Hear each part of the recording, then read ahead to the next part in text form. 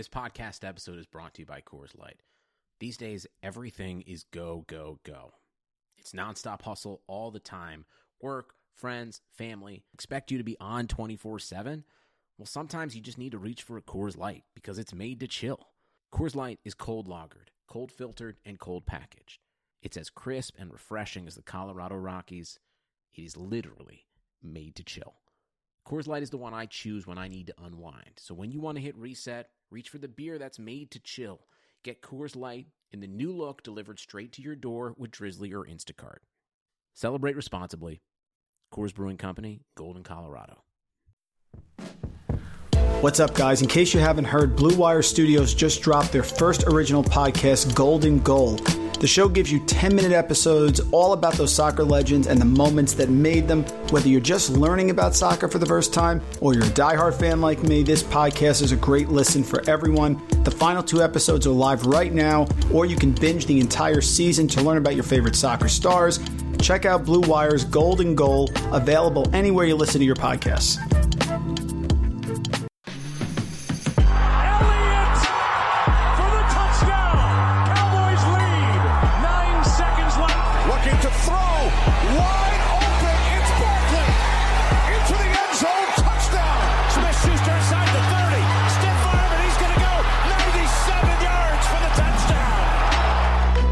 Welcome into the Fantasy Football Mailbag, a RotoViz podcast. This is the July 24th episode, and we, as always, are dedicated to answering all of those fantasy football questions. I'm your host, Mike Randall. Please follow me on Twitter at RandallRant. Folks, today we're talking to the great Ben Gretch, one of the best fantasy football minds in the industry. Fantastic analytics, but the ability to present the information in a way that every level of the fantasy drafters can comprehend. He's one of the best teachers on how to make the best yearly and weekly decisions in the industry. He's doing amazing work at CBS Sports, and his Stealing Signs weekly article, a must read before you set your lineups. One of the old school OGs here at RotoViz. Follow him on Twitter at YardsPerGretch. Ben, super excited to have you on with us this week on the Mailbag. Thanks, man. Yeah, it's always a great time to be back on the RotoViz airwaves. You know, it feels right. It feels right. Your projections, Ben, are always spot on year after year. And I wanted to start here with the Patriots. Early offseason comments were comparing this offense to like a dumpster fire. But now they get Cam Newton. He's obviously the starter, assuming health. It's Belichick, superior defense. No matter how bad the offense is, I think there's always value. DJ Chark last year, Terry McLaurin in Washington. So where are you at on this offense? Sony Michel, Damian Harris, N'Keal Harry, is he going to the next level? We had Sean Siegel on. He still likes Marquise Lee as a late sleeper. My last pick in Scott Fishbowl as well. How do you project the Patriots offense here now that Cam Newton is aboard? Of course he still likes Marquise Lee. That makes perfect sense. All of Newton's offenses have not been necessarily heavy pass volume. There has been some ability for some young receivers to be productive. Obviously, we saw that with Kelvin Benjamin early in his career. We saw it with Devin Funchess for a year. And I think N'Keal Harry has the potential to play that type of a role in this offense, and I'm still kind of buying into that. But overall, you know, I would expect if Newton is quarterbacking, and I'm projecting him too, that he's going to run a decent amount. He's going to probably use his physicality near the goal line and steal a few touchdowns. I'm not really that excited about Sony Michel. Doesn't catch enough passes, and I'm worried about the touchdowns. I could see a case for James White, but I'm not really thrilled about that. You know, Julian Edelman is 33 now. He has had a hard time playing 16 games. There's some potential, I guess, that he could have a role kind of similar to what Greg Olsen used to have in Cam Newton's old offenses, where he's just seeing a lot of those shorter and intermediate targets and racks up a lot of targets. But I just think he's going to have a pretty steep drop off losing Brady. So it's a tough one for me. I like Harry. I can see the case for Marquise Lee, certainly. I mean, I think someone else in this offense will probably have some value. But there's a lot of names. You know, it could be Mohamed Sanu. They traded a second-round pick for. There's just a lot of ways it could play out, I think. You know, you said you don't really like Sony Michel. Neither do I. Something, Ben, I also don't like is my Scott Fishbowl team. Very frustrated with the way it worked out. It's one of those things where you read the draft room. Sometimes you read it right. Sometimes you read it wrong. But according to the reports here, you had a pretty strong draft. Your team looks really good. Tell us about your strategy there in Scott Fishbowl. I actually didn't have that much of a strategy. It's funny. I've done pretty well in Scott Fishbowl historically. I think I've played in 4 or 5 of them now. But last year my team was pretty poor, and I chased a few players with the video game scoring last year. It was, bonus points for big plays and things. And I believe I took Odell Beckham and O.J. Howard, who if they hit, they're going to be a lot of long touchdowns. And It did not work out. And this year we were just pretty busy leading up to it, so I didn't spend a lot of time on it and kind of just took what fell to me, and things kind of fell into place. So that was pretty nice. Yeah, team looks really solid there, and you pick from the first spot, I pick from the second spot. So I'm going to hope for Matt Ryan and hope that some of my late round picks work out. My love for Ronald Jones is well documented, so hopefully, Ben, I don't go down in flames there. Next question, we're going to head to San Francisco. This is going to be our FFPC stat attack of the show. Raheem Mostert asked for a trade, but the question is, do we really care as fantasy drafters? In the most important 5 weeks of last season, weeks 12 to 16, he was averaging 73 rushing yards, 1.2 total touchdowns per game, and 17.3 PPR fantasy points, good enough for the overall RB10 from week 12 to week 16. Now, Mostert is plummeting in FFPC ADP. He's down almost 9 spots in the last month to 57.2 overall. Teammate Tevin Coleman, that's who he wants to get paid as, and honestly, he probably should be, right? Coleman is now rising. He's up 8.4 spots during that same time frame, but still a huge difference with him at 104.2 in his draft position. So what's your flavor, Ben, in San Francisco for the backfield?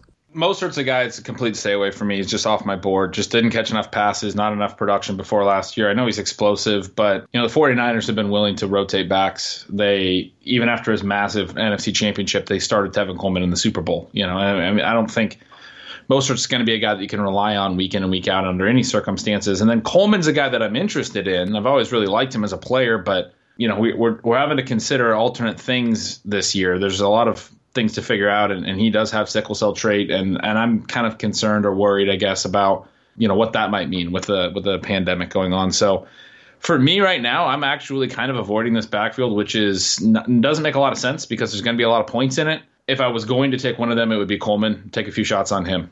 Yep, and Raheem Mostert was our FFPC stat attack of the show. FFPC is still home to the best fantasy football leagues and contests in the industry, including Dynasty, Best Ball. They're still going on, and I'm still doing them. And of course, the world-famous FFPC main event. If you want to learn more or to join a league, head to myffpc.com. That's myffpc.com. And of course, we have these great tools here at RotoViz designed specifically for that FFPC domination.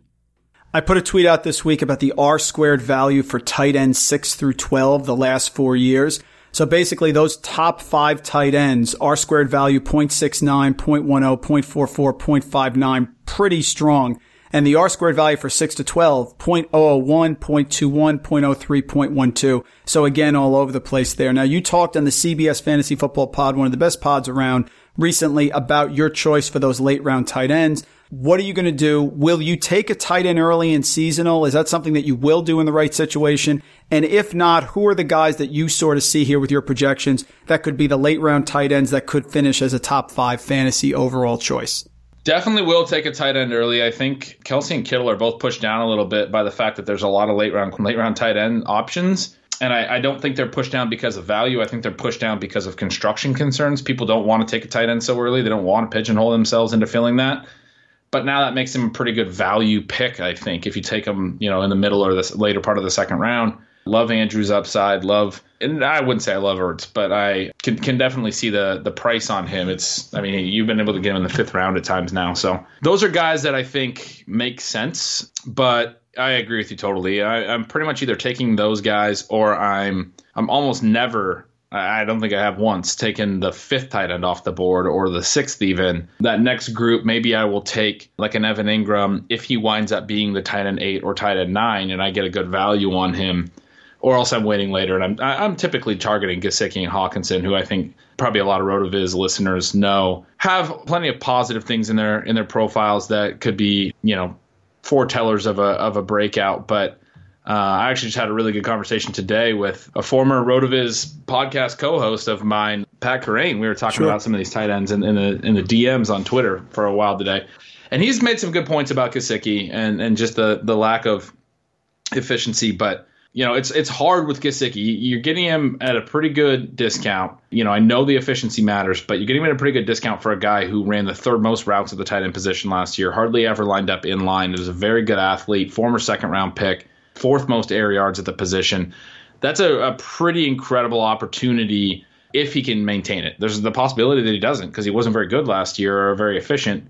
But if he gets that type of opportunity again and his efficiency bounces back and he kind of grows into his athleticism a little bit, that's a guy that I think could have a huge ceiling. Yeah, Gesicki is polarizing. I heard Joe Shad today talk on SiriusXM about Gesicki. He says he feels it can go one way or another. He cited Chan Gailey not really using the tight end in his offense historically, but of course Gesicki is probably their slot option, their primary slot option there, and a super athletic guy. Any concern there with that, or you're just pretty much going with the athleticism and you say, you know what, let's take a chance here because there's not a ton of receiving options, especially if Preston Williams doesn't come back right away. Yeah, I mean, Chan Gailey's history, I'm paying almost no mind to. I mean, maybe that's a mistake, but if you go back and look through it, there's not a ton of really great tight ends. And then number 2, a lot of it's, several years back, and there was just tight ends were used differently back then. It's possible that Gesicki gets pigeonholed into that type of role and he's not very productive, but if he's lining up in line a bunch, we'll know that right away, and I'll probably cut him and go after another tight end in those leagues where I have him. Unless it's a really deep league, I'll have to try and, hope that something changes, but again, he only lined up in line about 23% of the time last year. So you nailed it. He's going to be their slot option, or he was last year. And if he is again this year, I'm not going to knock him for 10-year-old tight end stats or 5-year-old or whatever from traditional tight ends that were lining up in line a lot more when he's used completely differently. You also mentioned Zach Ertz. I love Dallas Goedert here. His FFPC ADP is at 102.5, so he's down there. With their wide receiver uncertainty, Alshon Jeffrey, we don't know what's going to happen with him. Rager is a rookie. Do you see value here in Goddard, or is he blocked by Ertz and just somebody that you don't think can really get to the level you would need to justify sort of a tight end 1? He was 6th in red zone receptions last year. He had 8. His snap share was 69.3. It's up a little bit. Can they really move him forward where he could be, obviously, if Ertz gets injured, he's an automatic tight end 1. But what's his value here in this Philly offense while Ertz is still there? Yeah, that's a tough one. I mean, they run a ton of 2 tight end sets. And I think they like Goddard, and they're going to continue to like Goddard. I think what's interesting is to think if they might, like prior to last year, Goddard would only play in 2 tight end sets, and Ertz would play in every formation where there was 1 tight end, basically. But you can't really put, the toothpaste back in the tube a little bit because Goddard played a lot last year, and he was really good. He was very efficient. He was more efficient than Ertz. And so I think the question that's going to be interesting. Even though they run a ton of 2 tight end sets, no team runs that exclusively. I think they're somewhere around 50%, which is a lot. Most every team, the majority of their snaps are in 11 personnel, 1 tight end. The question becomes on those other 50% of snaps, even if they're still up there, or other 60%, whatever it is, in the 1 tight end sets, do they start moving Goddard into those 1 tight end sets at the expense of Ertz a little bit? And I think that's a possibility because, again, like Goddard showed last year, he can play. And if he can play, then maybe they don't lean on Ertz so heavily. And if that's the case, Goddard could basically end up being closer to on par with Ertz in terms of, routes and targets and things, or at least bridge the gap a little bit. And if he does that, yeah, he can definitely be a tight end 1. Yeah, in range of outcomes, I could see that happening with Goddard, absolutely. Sports are coming back, and so are your chances to bet on your favorite teams and events. Major League Baseball is finally kicking off this week, and there's no better place to start wagering than our exclusive partners, BetOnline.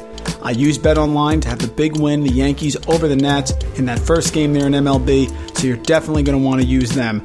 Check out all the odds, futures, and props to bet on, all available 24/7. On the entertainment side, Floyd Money Mayweather joins the BetOnline team to bring you a brand new segment, The Ice is Right. Floyd talks about all of his jewelry and gives you the chance to bet on the cost of his bling to win some great prizes. Visit betonline.ag for all of your odds and up-to-date sports news. Remember to use the promo code BLUEWIRE to receive your new welcome bonus. That's promo code BLUEWIRE. BetOnline, your online wagering experts. What's up, listeners? This is Curtis Patrick. I just wanted to stop by and say thank you for supporting RotoViz Radio. You are the absolute best audience in the business, and I know it. As a special thank you, I'm offering 10% off your next RotoViz subscription. Just use code 2020RVRadio at checkout. That's right. Go to rotoviz.com, click subscribe, and enter code 2020RVRadio at checkout for 10% off. You can even extend your subscription. Oh, and one more thing. If you haven't ever done it, please rate and review the podcast you're listening to right now on Apple Podcasts. It's really easy. It only takes like 10, 15 seconds. Just do it. We'd love to hear your feedback.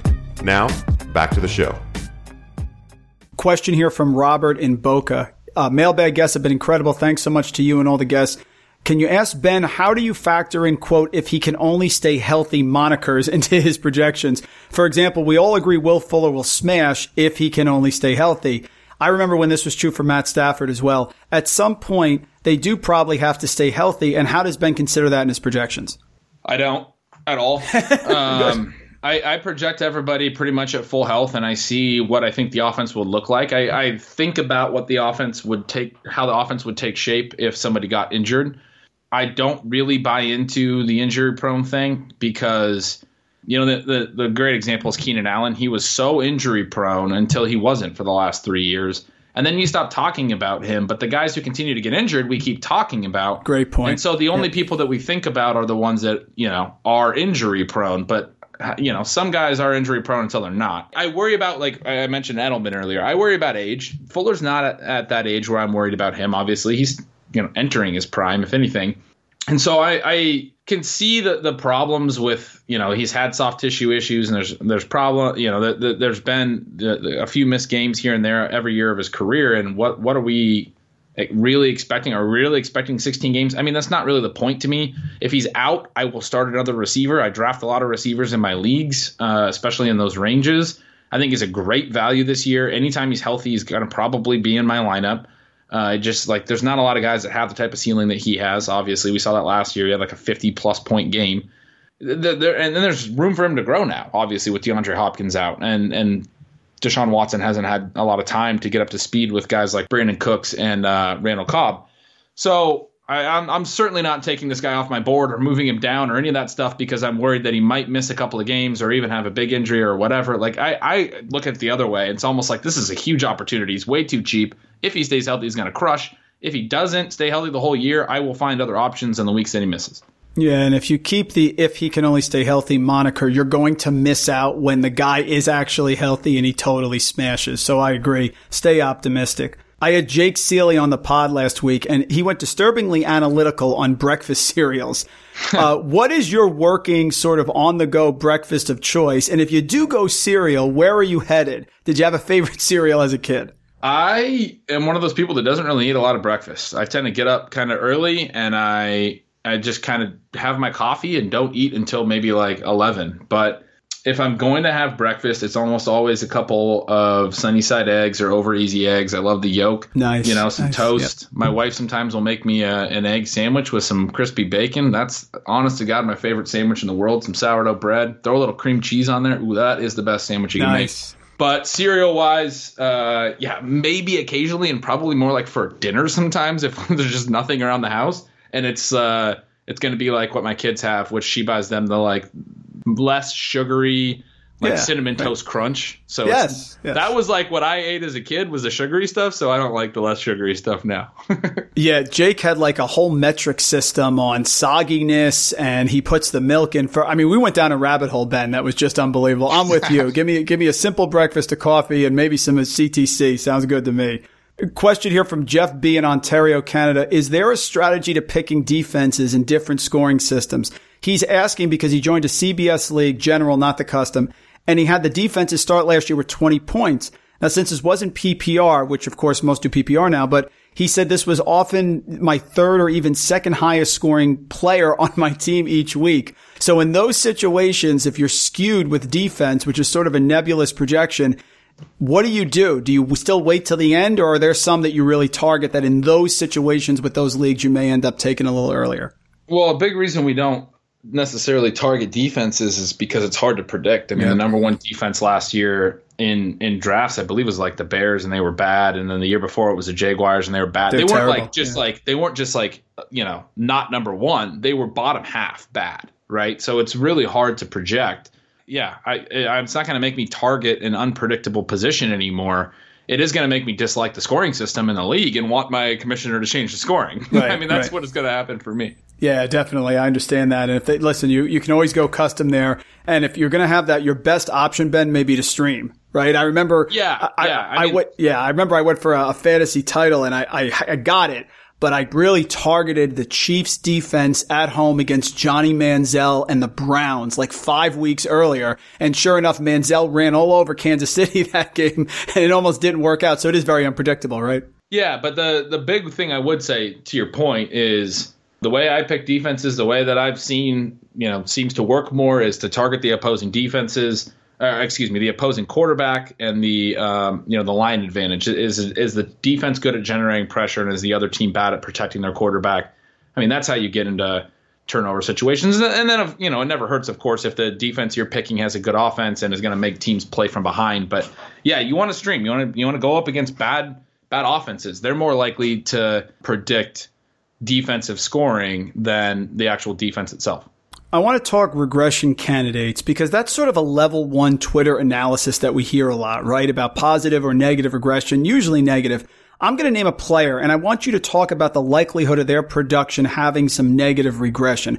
First one is Aaron Jones. Now, Aaron Jones, of course, incredibly efficient. They add A.J. Dillon. But my question, Ben, is if they end up limiting his snaps, he could still probably reach his ADP, couldn't he? I mean, you could cut his touchdowns in half. You could cut his receptions, and he still is the best receiving back there. So talk to me about the regression here with Aaron Jones. Do you think maybe he should drop a little further, or is the ADP now actually a buy for him? I'm not really grabbing him.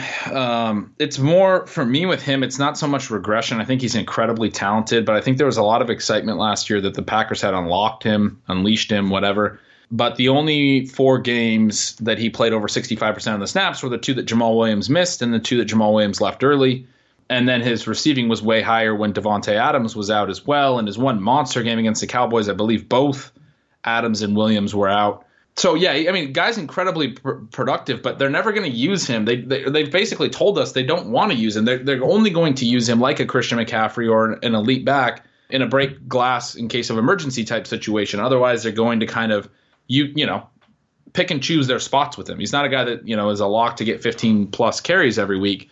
Certainly, if you go look at his game long, you'll see that. And then they go and they add A.J. Dillon, and it's like they're only reinforcing that. So you got to listen to what the team is telling you. Now, I agree with you. If he's super efficient, like he has been, and he was even before last year, he could still possibly hit his ADP. But for me, it's just I don't know what the upside is. Last year, a lot of things broke in a way that kind of forced his role into being bigger than the Packers kind of otherwise said they wanted his role to be. So, yeah, I'm not really chasing him, even at his depressed ADP. Talked a little bit about him before. Darren Waller on the Raiders had a career year last year, 117 targets, 90 receptions, over 1,100 yards, only 3 touchdowns, so you could see some positive regression there. But the Raiders, of course, have really upgraded their offense. They spent the early round pick on Henry Ruggs. So you have, of course, Terrell Williams there, Hunter Renfrow, Josh Jacobs hopefully gets involved in the receiving game a little bit. So what are your thoughts on Waller here in comparison to, what was really a breakout year last year?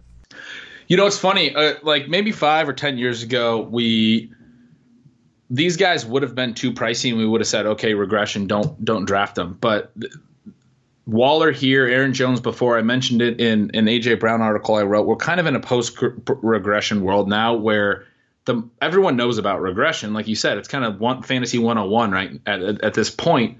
And so players' ADPs do adjust. Aaron Jones is going a lot later than where he was going, and now Darren Waller's going a lot later. And at first I was concerned.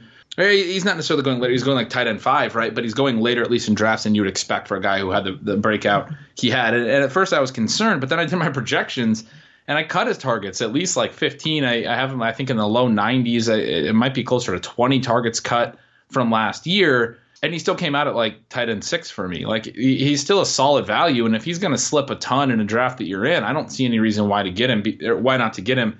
Yes, Vegas added a ton of other weapons. You shouldn't probably expect him to break 100 targets by a lot. Maybe he gets it, on the nose or by a couple, but he's also probably still going to be Derek Carr's main option in the short area of the field. Henry Ruggs is going to stretch defenses. He wasn't as good when Hunter Renfrow was on the field, and if Hunter Renfrow is healthy, maybe that's a problem. But I still think that Waller's probably going to be their leading target getter this year. I don't really see who else that would be. Let's go down to Miami with Devontae Parker. Looks like Fitzpatrick, of course, is going to start the year, especially now with no preseason games. They're going to wait on Tua a little bit, but he certainly was on fire, had the breakout we've always waited for. Week 11, he was the wide receiver 10, then wide receiver 21. Then he toasted Ronald Darby for 159 yards and 2 touchdowns. Overall wide receiver 1 in week 13, and then finished up wide receiver 11, 8, and 9. So are you buying in? Is Parker for real? Fitzpatrick locks onto that first receiver, or do you think maybe that end of season there is something that people should be careful of that he can maintain? I'm not buying a lot of Parker. I'm a lot lower on him, I think, than average. But here's another guy that is going lower, and there's certainly upside to his ADP if he could be anything close to what he was down the stretch last year. For me, it's more about Preston Williams. It's about Gesicki potentially growing a little bit. And, if Tua Tagovailoa plays late in the season, or if this team just runs a little bit more, if they're a little bit better. This was a team that threw a ton down the stretch last year, a lot of air yards, a lot of vertical passing with Ryan Fitzpatrick. Now they've added Jordan Howard and Matt Breida. I kind of think those, I don't think they're going to be necessarily a better team, but I kind of think those things could change a little bit, the run-pass ratio in particular. It's just hard for me to see Parker being just an absolute monster this year, and it's hard for me to buy back in after he kind of burned us a lot earlier in his career. Guy has tons of talent, though. I can see it. It's just not for me.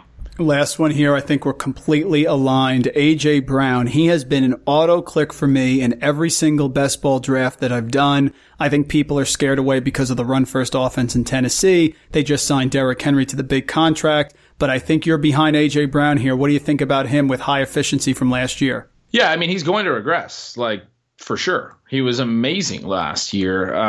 There's the problem people get into is they regress the player statistics and they don't regress the offense. So Tennessee threw fewer than 450 passes each of the last 2 years. But between them, other than them, you have Baltimore last year and you have Seattle in 2018. Those are the only teams since 2014, since they changed the enforcement of illegal contact and defensive holding and kind of ushered in a new era of passing efficiency, that have thrown fewer than 450 passes. So the Titans, to throw fewer than 450 passes again, they would have to be close to as efficient as they were as an offense last year. In the second half and after Ryan Tannehill took over, they were more efficient than pretty much any team in a full season has ever been. Yep.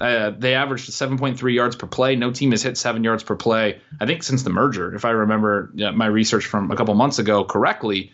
So they were well out above any team, any offense you can name. The Chiefs, the greatest show on turf, Rams, whoever, the best Patriots offenses, they were that efficient. That's what drove down their pass volume, because then they could get into obvious run situations and dictate the game flow, and that's what they want to do. They're not going to be able to just do that if their team isn't as efficient. So if you're driving down A.J. Brown's efficiency, you necessarily have to add pass attempts to the Titans. That's kind of just like a fact of the game. They're going to have to throw more. They're going to have to run more plays if he's not taking 15-yard crosses to the house with yards after the catch. They're going to have to run more plays. For me, Brown is a guy who I think will regress in terms of efficiency, but his numbers will still stay well above average in terms of efficiency again. And then I think his targets are going to bounce back. The team volume is going to rise. I think his target share could rise. I'm projecting it to rise from what it was late season when he was a full-time player. So I think when you start doing those things, you recognize that he can certainly have a high enough floor to justify his pick, his ADP, which is third to fourth round. Maybe his floor, or his target floor, if he's fully healthy and all those things, maybe it's like a fifth or sixth round value. It's a small miss. And then the upside is that he's, incredibly efficient again, or his target share rises, into the upper 20s or approaches 30% because he's just that good. Or the crown jewel possibility, which, no one's wishing for injuries, but if Derrick Henry misses time and then they have to just kind of run the offense through A.J. Brown, that's a scenario where he could just have an absolutely monster season. That's a brilliant point. Can't regress A.J. Brown's efficiency and not regress the Tennessee offense as a whole. Very, very good point. Head to Minnesota. No Stephon Diggs. Adam Thielen there. My question is, Irv Smith versus Justin Jefferson. They draft Justin Jefferson in the first round. He comes in. He's already listed ahead of B.C. Johnson on the depth chart, but there's not going to be a ton of time for him to get on the same page as Kirk Cousins. Irv Smith, second tight end last year, was able to flash here and there, but Kyle Rudolph's still on the team. Who do you like as the second receiving option in Minnesota, and specifically Irv Smith or Justin Jefferson? Do you find yourself leaning towards one of those players? Yeah, I'm going to go Irv Smith here. Just, good prospect profile and somebody I think it could break out. I don't love the Vikings pass offense. I'm not really buying into Justin Jefferson in redraft. it's Irv for me. If there's somebody that I'm looking at from the Vikings late, it's deeper tight end format probably, but he's a guy that I could see taking a flyer on in those types of formats. Let's thank a teacher time. Schools, of course, trying to put their schedules together, and there's a lot of uncertainty across the country, virtual versus live, 50% capacity. So can you give a shout out, Ben, maybe a teacher in your K-12 years that had a huge influence on you as a person or a student, someone that you made a difference here you want to give a little shout out to? Oh, that's great. I'm kind of bad with names, but I had Miss King in 6th grade, and she was awesome. In high school, several good ones. Mr. Stewart was our activities coordinator, was a great one. I had a former NFL D lineman, Mr. Norton, who was an English teacher who definitely had a pretty big impact on me. Yeah, that was pretty cool. He played in the 60s, and then he was my English teacher. So that was cool.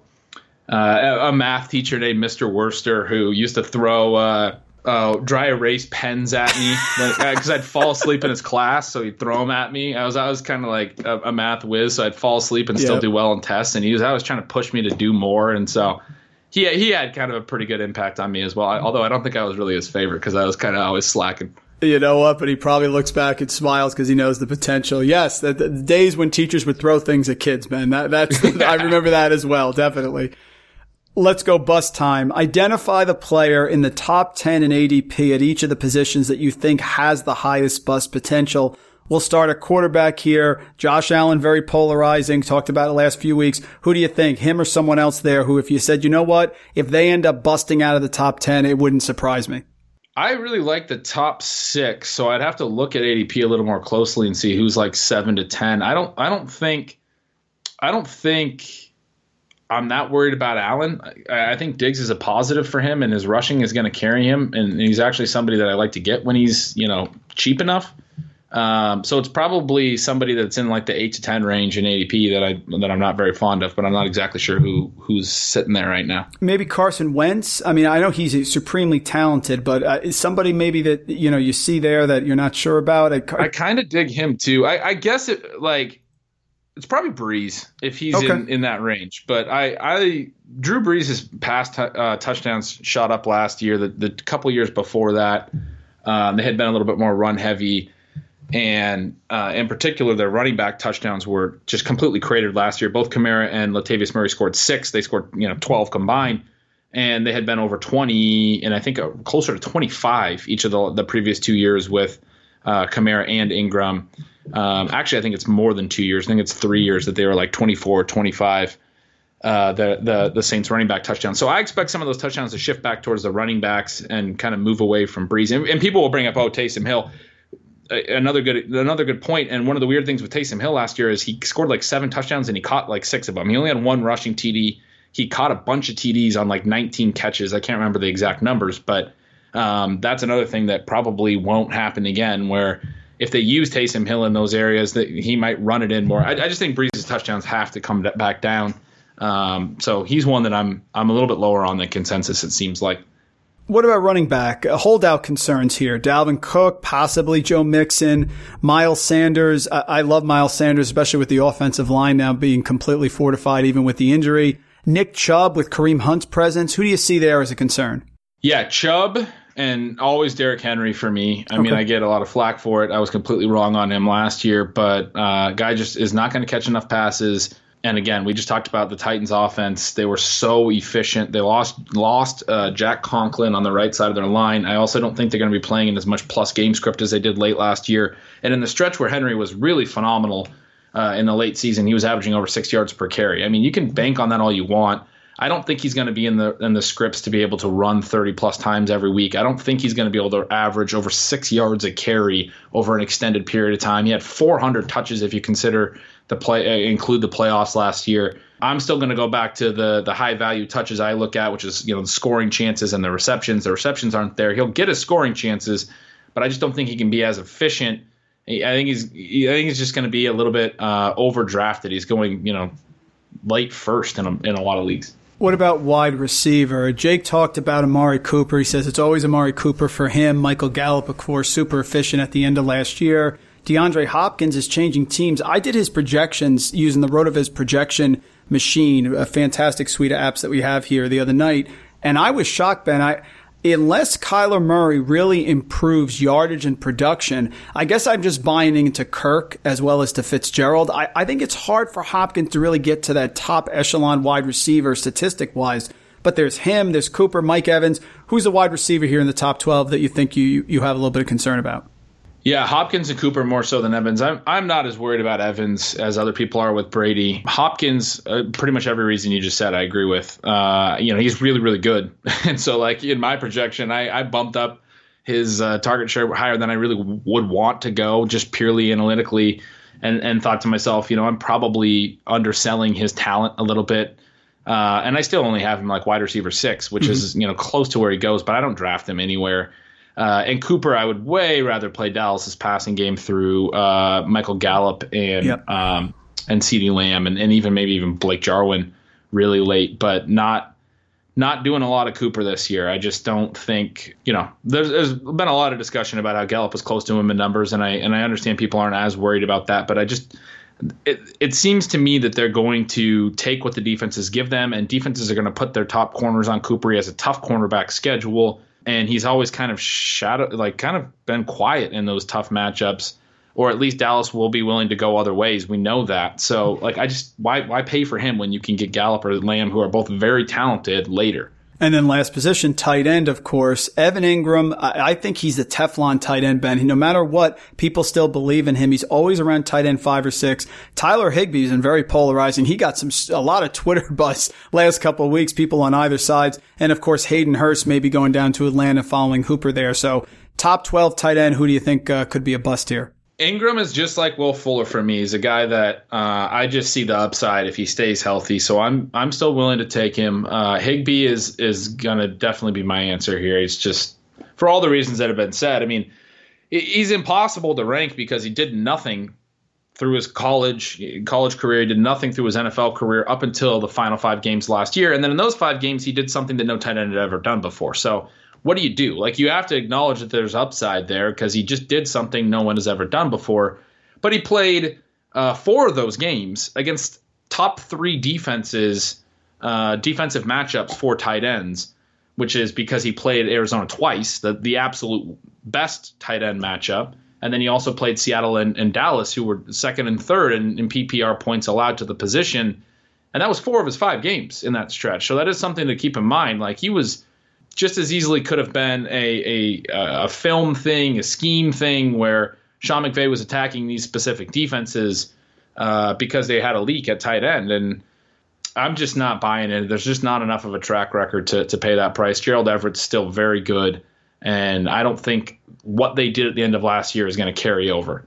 Time for redraft lightning round. I'm going to give you 2 players, Ben. Tell me which player you like better for seasonal redraft purposes. Let's assume PPR at their current ADP. First one, DeAndre Hopkins, just talked about him with certainly the high floor, or Kenny Golladay, who should have a healthy Matthew Stafford this year. At ADP, it's Golladay. I have Hopkins ranked higher, but I actually draft Golladay, and I don't actually really end up drafting Hopkins very often. Terry McLaurin out there in Washington certainly is going to get the majority of the targets, or DK Metcalf, who really had a great season, but of course has to battle Tyler Lockett. It's McLaurin for me pretty easily. I like Metcalf. I know he's a second-year guy, very efficient. A lot of the things that RotoViz writers have been talking about. Shout out Blair Andrews. My concern with him is people are looking at him and saying he was so efficient and he gets to play with Russell Wilson, so he's going to be a star. But Russell Wilson is extremely accurate, and Metcalf still wasn't as efficient maybe as he should have been last year. If you look at his true catch rate over at Player Profiler, which only looks at on-target throws, he was outside the top 100 wide receivers. His target accuracy rating was really strong because Russell Wilson's good. So my point is, like, he's already gotten the best of Russell Wilson. He's got to play better. And if Josh Gordon comes back there or they add somebody at wide receiver as well, I think that's going to cut into Metcalf more than Lockett. Lockett's a multi-year star there. I think Metcalf's going to be very good, but he's not somebody I wind up taking in this rookie class. He's like the only young guy I'm not taking a lot of. Don't break my heart here. Ronald Jones or Keyshawn Vaughn? Oh, it's Ronald Jones, hands down. Yes. I'm a Ronald Jones truther myself. Yes. You said you were too.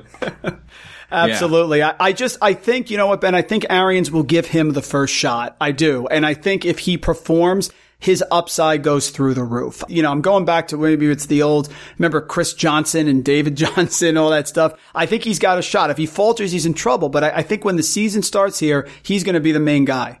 I mean, you're not going to get me to disagree with any of that. He is the much better runner than Keyshawn Vaughn. I am a little concerned about the pass blocking and Arians pulling him. You know, that one game where he only played a couple snaps and having issues with his pass blocking. Arians is tough. Arians can be kind of a headache as a coach sometimes for fantasy. But Ronald Jones is talented. And people, I don't think, realize that yet. They were worried after his rookie year that he wasn't. And now after the year 2, they're like, he's been bad for 2 years. He's a bust. Or it's not really the take anymore. But I think that was the bust right after the opinion right after the consensus opinion right after the season. And now there's, a little bit of hype generating around him. But the big thing I would point out about year 2 was like most of it was playing time stuff. It was coaching stuff. It was, pass blocking. But as far as what he actually did, he was explosive, man. He had a lot of long runs called back, a couple long runs called back, a lot of yards lost to penalty, but was still very good as a runner, looked explosive, was explosive in the passing game as well. This guy definitely has upside. We're big into zero RB here, of course, so a couple late-round running backs that have upside, Phillip Lindsay or James White, and, of course, in PPR formats. Yeah, I mean, I'll take them both. It just depends. I tend to always lean toward the pass catchers, but I am a little concerned about White. And Lindsay's a talented back, so he's a guy I would take as well. They're just kind of different guys, and it would depend if I already have like a pass-catching specialist on my team. I don't like to take like White and Hines and Cohen all in the same roster. And it would depend kind of what my construction's like, what I'm looking for. If I'm looking for a guy to start, it might be Lindsay because I think he'll be more consistent actually. I think people think pass catching receivers are very consistent, high floor, but they actually tend to have a lot of spikes in their pass catching based on game script. So I expect that from White a little bit. He's somebody that I'll definitely take, but again, it's just going to totally depend on my roster construction at that point. Yeah, Lindsay's an odd guy because he was very productive at Colorado his junior year. And then, of course, he sort of fell out of favor with the drops, and they went with Royce Freeman, even though he's the larger back there as the pass-catching guy. Lindsay got the goal line work. Sort of an odd situation, no, with Lindsay. I mean, he can still be very valuable in the receiving game, even though they really went to Freeman a little bit last year in that regard. Yeah, no, I totally agree with that. It's interesting, like, I'm worried about his receiving, but he did not run a lot of routes. You're right. Like Freeman was the guy who was like in on passing downs, pass blocking, and running routes. But Lindsay got a pretty solid number of targets for the routes that he ran, especially like down the stretch. So they were calling plays for him. I know there was I think it was maybe the Texans game with Drew Lock under center. That they ran like a bubble screen to him that I think he took to the house that maybe got called back. I can't remember the exact specifics, but they were running some bubble screens, some split outs to him, getting the ball into his hands in space intentionally. And so if he's going to have a high rate of targets per route run, like that's helpful, certainly. And last one here, two guys, wide receivers, veterans who are very close in ADP. Keenan Allen with the Chargers. Now Tyrod Taylor is going to start the year before Herbert comes in. Or T.Y. Hilton, other side of 30, but certainly now with Phillip Rivers, better quarterback play than last year. Who do you like here, Allen or Hilton? I mean, it wouldn't even be fair of me to pick one because I probably won't draft either of these guys in any leagues this year. And that's just because we're talking about a range of drafts where there are so many young upside receivers that I just absolutely love. And I'm loading up on those guys everywhere I can. I can't get enough of all of them. So Keenan Allen, for me, love him. A guy that I like stand for years and I have had on so many teams, but I'm worried about the pass volume drop. It's going to be pretty substantial, I think. And, Hunter Henry and Mike Williams and Austin Eckler, there's other guys there that can catch passes. So it's going to be tough for him, I think, to get anywhere near his target volume in the past. I'm sure he'll still be good because he's an incredibly good route runner and one of the more underrated high-end wide receivers. Hilton is older, injury-prone. We don't know. I think he'll be fine with Rivers, too. I like them both, but it's like, do I want to invest in an older receiver, both of which have had injury issues in their past, or do I want to invest in a guy that I think might be on the cusp of breaking out? And I'm always going to side with the breakout guys. Well, in that same vein there, talk rookie running back and or wide receiver. Give me the lottery ticket, the guy you see yourself getting a lot as a rookie. Of course, a lot of the running backs go very early here, but is there like a late round running back and or wide receiver that you really like this year to pay off in seasonal, maybe either right away or second half of the year? Well, it's tough with the rookies now because we know that there's shortened off seasons. I would have said Laviska Shenault pretty quickly if you asked me this a few months back, but I'm a little concerned that he's going to get stuck behind D.D. Westbrook, who's done nothing and is like 28 now. I don't think people realize how old that guy is. He came into the league at like 24. I don't think he's ever hit 750 yards. He's probably not going to be good. Laviska Shenault is their second best receiver, but I don't know that he'll get played like it. It would probably have been him, but because, I'm a little concerned about that, I'll go with a running back, which I think has a better shot at, getting on the field early. I'll say Darrington Evans. If something does happen to Henry, he's going to be a star, and I think Evans will still get some work in the passing game. They've had some quotes out of Tennessee this offseason about how some of his traits will translate into pass blocking, and they think he could play well in the passing game, and I think that's something that we'll see them do with him. And so he's a guy that I'm certainly targeting as one of the later round type 0 RB upside plays if he ever does get a chance to start, but should at least play on passing downs if not.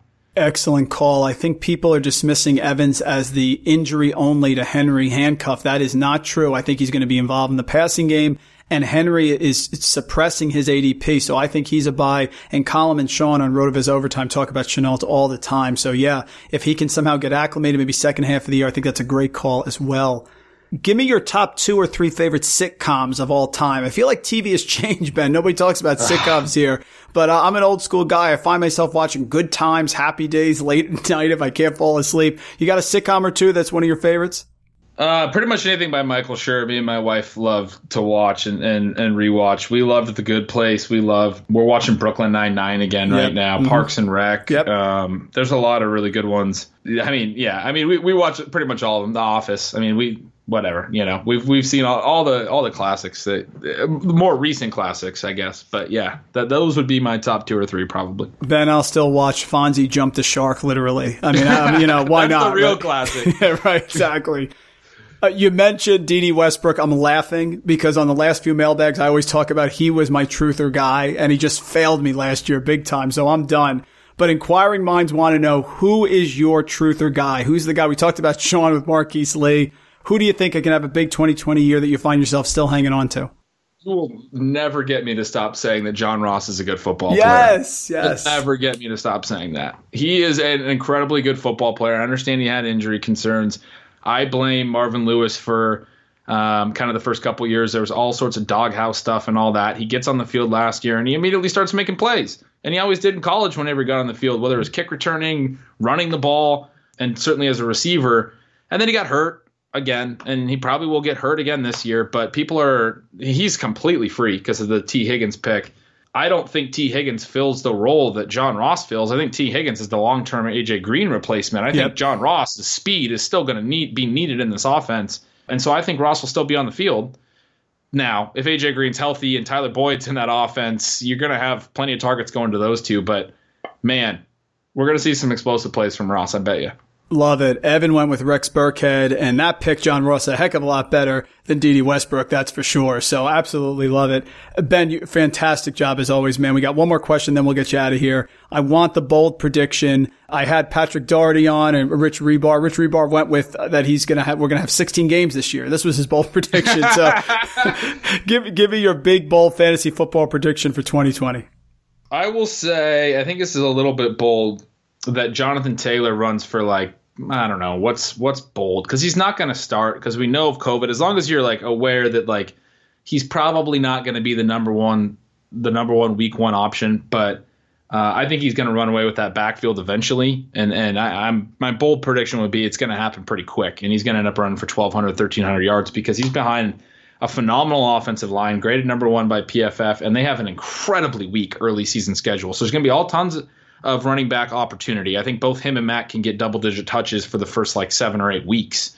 And then at that point, I think he's going to already have shown that he is a far superior runner to Marlon Mack, and he's going to be the second half stud. Besides Saquon Barkley, best running back prospect we've had in a long time. Folks, Ben Gretch, amazing job on Twitter. Must follow at Yards Per Gretch. He's down at CBS Sports doing amazing work down there as well. Stealing signs, the whole thing. Ben, outstanding job. Can't thank you enough, man. Great content. It looks like the season's going to happen. We got our fingers crossed here, but you certainly helped a lot of fantasy drafters with the advice. So thanks so much for coming on. Of course, man. Thanks for having me. Always fun. Thank you for listening to RotoViz Radio. Please rate and review the podcast on iTunes under the Fantasy Football Mailbag, a RotoViz Radio feed. Contact us via email, rotovizradio@gmail.com. We'd love to hear what you think, so follow us on Twitter at RotoVizRadio and at RandallRant. Make sure you tell a friend, and don't forget to sign up for a 10% discount on our podcast homepage, rotoviz.com/podcast. It's a no-brainer, folks. Thanks for tuning in. Sugar Ray Leonard, Roberto Duran, Marvelous Marvin Hagler, and Thomas Hearns. Legends, whose four-way rivalry defined one of the greatest eras in boxing history.